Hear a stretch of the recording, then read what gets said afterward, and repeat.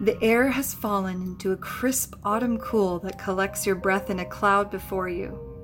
Leaves have changed into fiery tones that spark the desire in us to bundle up with a scarf, a jacket, maybe some gloves, and sip on something hot that keeps our fingers warm and tickles our noses with its steam.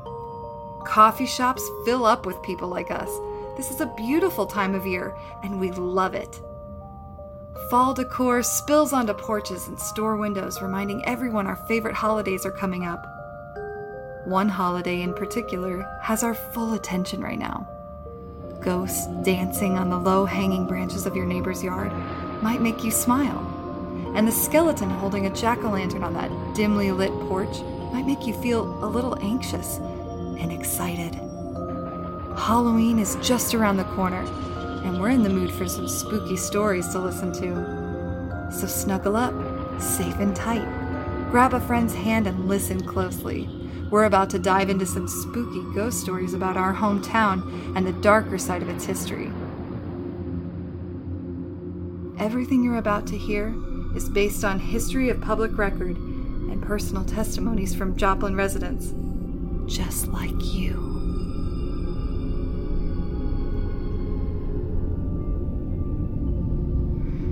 In a previous episode of The Haunted Toad about the Connor Hotel, we heard from a Joplin librarian who shared some haunting experiences she had while working in the old library downtown. She wasn't the only one who experienced anything eerily unnerving down there.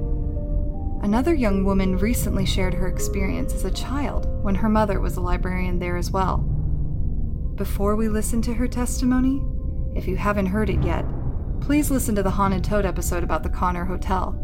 You will learn the interesting history that might give you some context for the feelings described in this next clip. Have you listened to it yet? Well then, you were warned.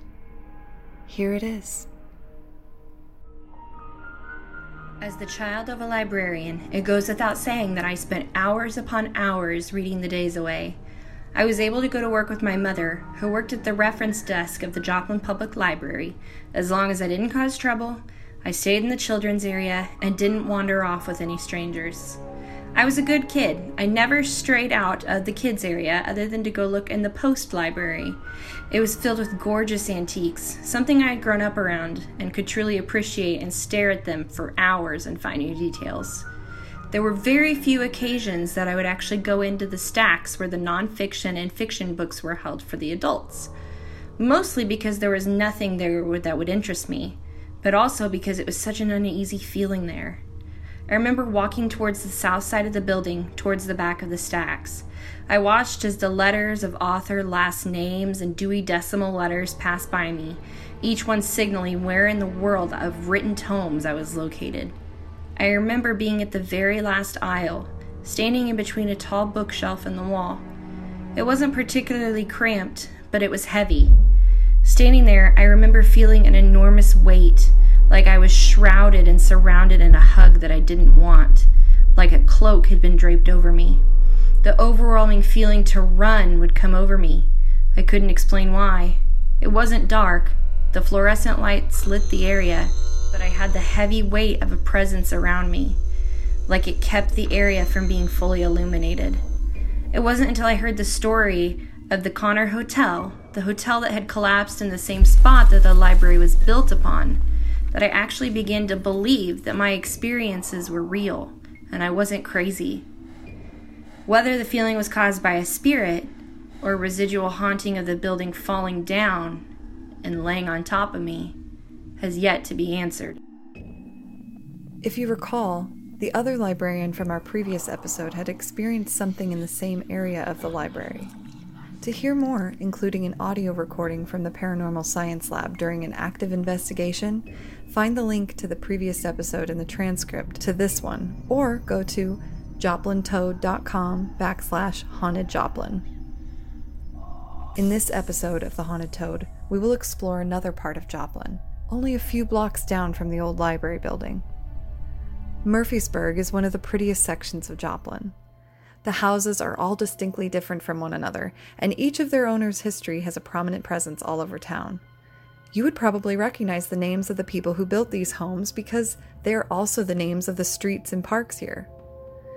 These are the names of the men who made it possible for Joplin to grow and thrive in its zenith, Boomtown days. Joplin has gone to great lengths to preserve the older residences of this area, and while some have plaques on their lots to commemorate their historical presence, there are also some older houses with a history we might have forgotten, but they very much still cling to. He lived in Old Murfreesburg in a nice house that had been standing on South Sargent Avenue for around a century, although at the time of telling this story, he had forgotten the year in which it was built. The old house had been updated with modern features on the outside, yet there remained some fascinating and mysterious details of the interior that were unique in comparison to the places he had lived before. They loved to entertain and walk their guests through the odd layout of their home, explaining the presence of some strange knickknacks that had come with the house, like a red clay statue at the bottom of the stairwell, a bundle of long feathers in a short vase on the mantel, a single crystal hanging from the light fixture in the living room, and a lace doily hanging between the panes of the center dining room window. They thought it was fun to think up reasons those items might have been left there. Perhaps the grisly sculpted statue of the Native American warrior at the bottom of the steps was simply too heavy to move. Or it was left there to scare off nosy solicitors who might peek in their front windows. God knows they've had a few uninvited knocks at the door they pretended not to hear. There wasn't any reason to pay special attention to them, until one night, when the kids were back in town for the holidays. The next morning, during breakfast, the youngest of the family opened up about a dream they had that night. It felt so real. I thought I was awake when I saw him. The others chimed in with similar dreams until everyone sat there in silence, staring at one another. Had they all had the same dream? A lean and muscular-looking shadow walked through the hallways almost silently, checking each room of the house with what looked like a spear in one hand.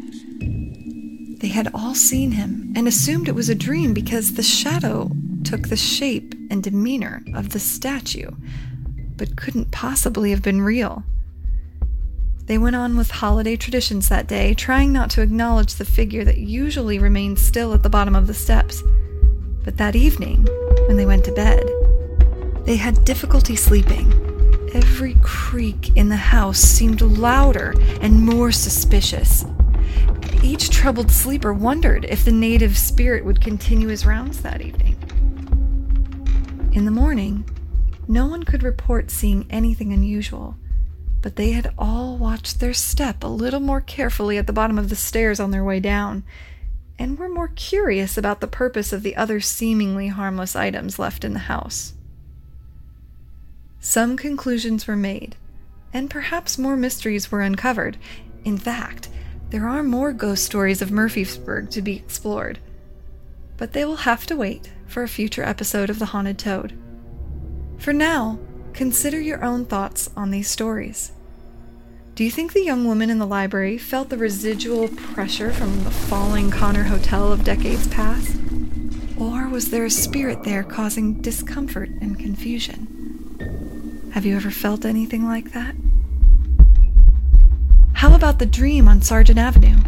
Was it just a baffling coincidence that they all happened to have the same one?